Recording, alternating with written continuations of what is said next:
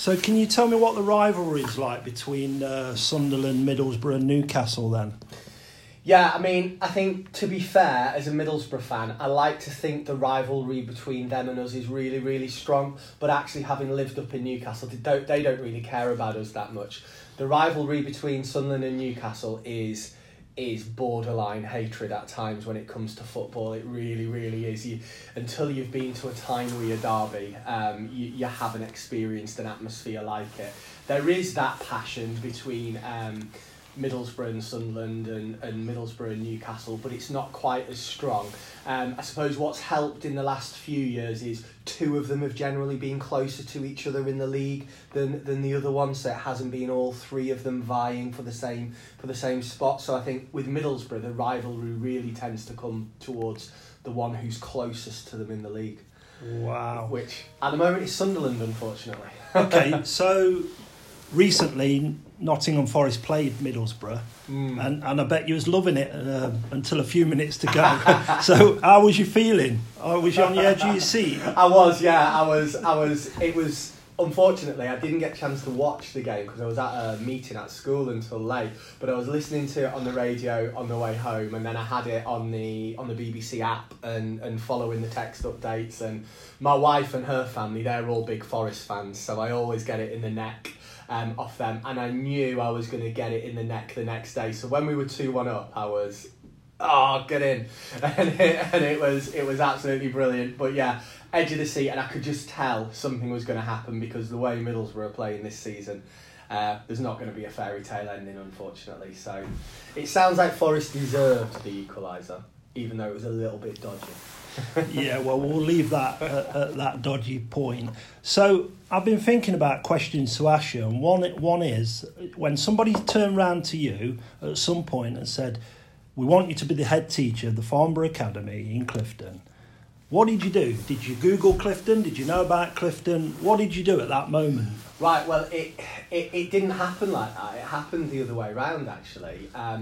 I'd been at my last school for 12 years, and I'd been promoted up to head teacher at that school from various different jobs.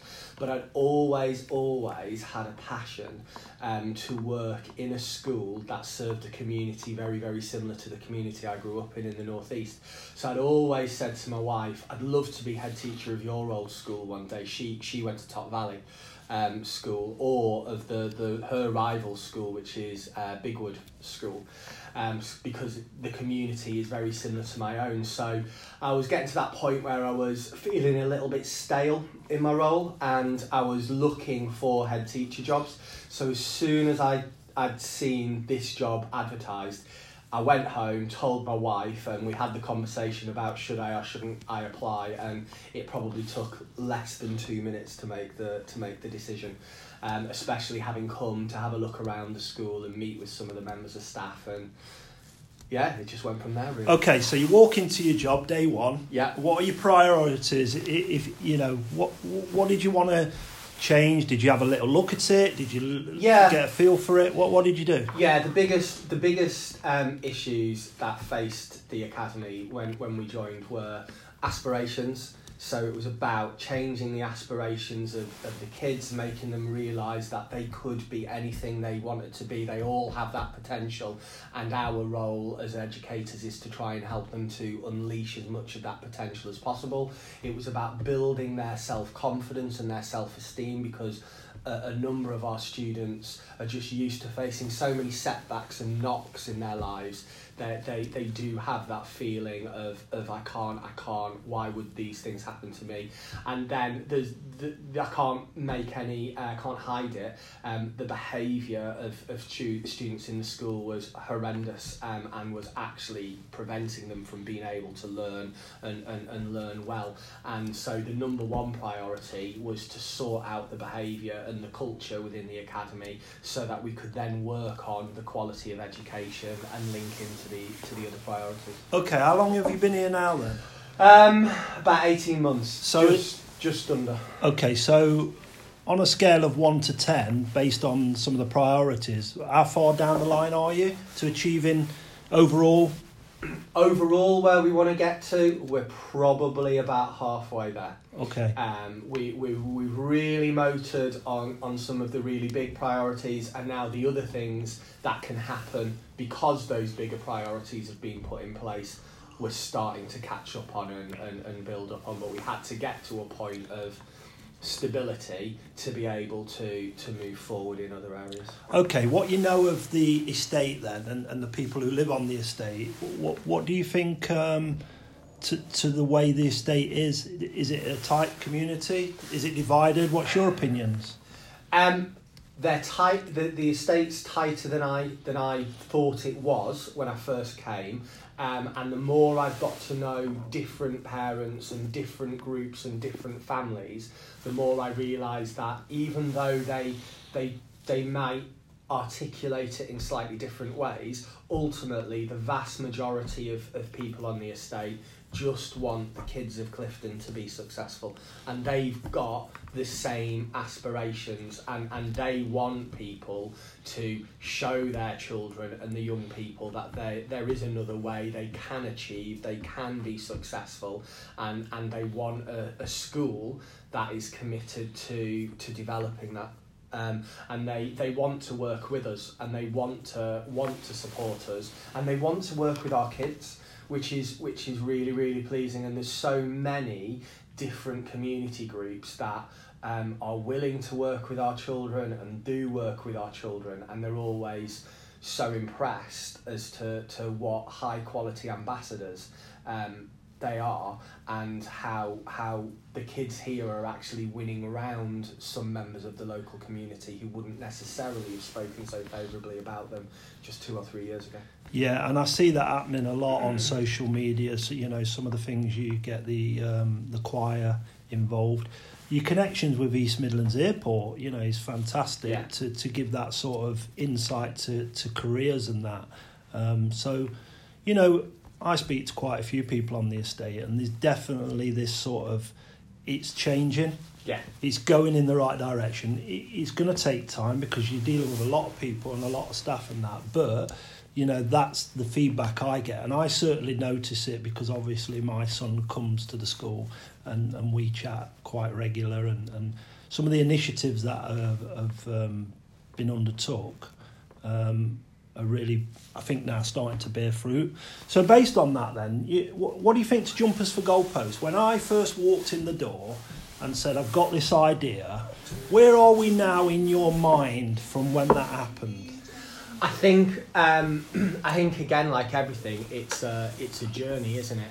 So where we started off with of just a little idea sitting around the table in this office, I think it was actually, over a cup of tea, and there's been a few mini events that happened, and we've had some of our students involved. I think what we've done is we've learned from those events, and the good things and the things that worked out we're incorporating into the new event for the summer, and the things that weren't quite so great or didn't quite work in the way you wanted them to work, they've either been binned altogether or they've been modified in some way. And because it's grown, and because of the links that you've been creating and we've been creating, more and different people are getting on board as well. So it's got more of a focus. I think that original event was quite a wide-ranging remit, and that was probably one of the mistakes of that event, was we wanted to incorporate every idea instead of focusing on incorporating just a few basic ideas. Yeah, and what struck me is, and I make no secret of this, is, you know, under the old regime, it was pretty tough for me to come in and have these conversations. But with you, it's been more of open arms, let's at least chat, and it's gone on from there. And I know there's a lot of people on the estate who are impressed by that, and, you know, the local police, and obviously Lillian Greenwood's office, the MP, and Paddy Tippin's now getting involved in the next one. So there's a lot of people on the outside looking in and going, you know what, great, it's bringing people together, the kids are involved, it keeps Pete busy, very busy. So, you know, I want to thank you for that, and you know, I'll always sort of champion my local school, because this is a school I went to, and obviously the new build we're sat in the new build, and as I look out the window, that's where my old school was. And what I would give to see it again and go around that building with all them people back in that time. But this is a fantastic building, isn't it? Just a few words about the building. Yeah, I mean, we're very fortunate. It's about a 5 or 6 year old building. It's very, very high quality, high spec.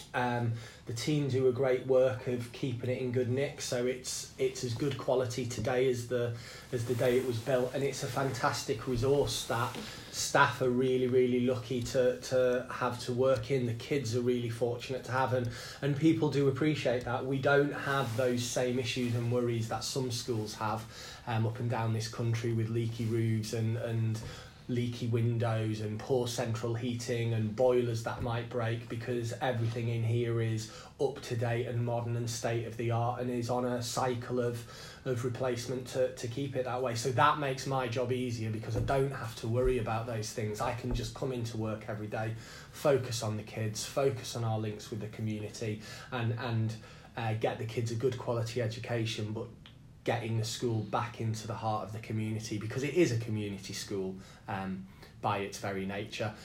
It just needs to realise that and become central to the community again. Okay, I know it's early doors, but what's your greatest achievement to date in the school? It is early doors, you're right. Actually, I think my greatest achievement, and the thing that I'm most proud of, is the way the students have responded to the challenge that we've laid down, where we've said, this is what we expect of a Farnborough student. These are the character traits we expect to see you display day in, day out, and these are the levels of effort we expect to see you in your lessons. And they don't all get it right all day, every day. They're teenagers, of course they don't, but the cultural change and the change in their response to our expectations has been phenomenal, and it's helped us move as far forward as we have in the time we've got. So for me, it's about that, the way the kids have responded to me. Yeah. I think it's tough being a kid in this day and age. I agree. You know, going through my own experiences with just my daughter, for example, you know, 0 contracts, you know, hiring and then not hiring and all that type of stuff. I just think, you know, they do get a raw deal, and I go as far to say I'm glad I was born when I was born. So it is a battle, isn't it? It is, and they face so many more different challenges to what you and I faced when we were growing up. And where we were growing up, I think the mistakes you made got forgotten about really quickly, but there's a permanency to kids' mistakes these days with the internet and social media and the fact that everything's recorded, and they've got all of that to contend with, on top of just the changes to the education system that does make it more challenging for some children, and all of the other things that life throws at us. Yeah. Okay, well, I want to end it there, because I'm sure in the future we can talk a lot more around what's going off and some of your thoughts around, you know, what's happening in society. I mean, big on the agenda at the moment is obviously knife crime and things like that, and maybe we could talk about knife crime. Maybe we could talk about sports within schools, because there don't seem to be enough sport like there used to be either. And I know the government are looking at now opening up facilities in school holidays and getting kids into the schools, etc. And I know we've exchanged a few articles about that, and I'll always send bits and bobs because it's stuff you may miss. And it's just an interesting sector. So, Martin, I want to thank you for your time. I know you're a busy guy, and I'll tell you now, from my perspective of what I hear out there, you know, things are changing here, and people are pleased with that, and you know, more people are getting on board, and you can count on, you know, what we do to keep pushing things along and engaging, and, you know, helping the school get the reputation where you want it to be, etc. Cheers, Pete. Thank you very much. Thank you.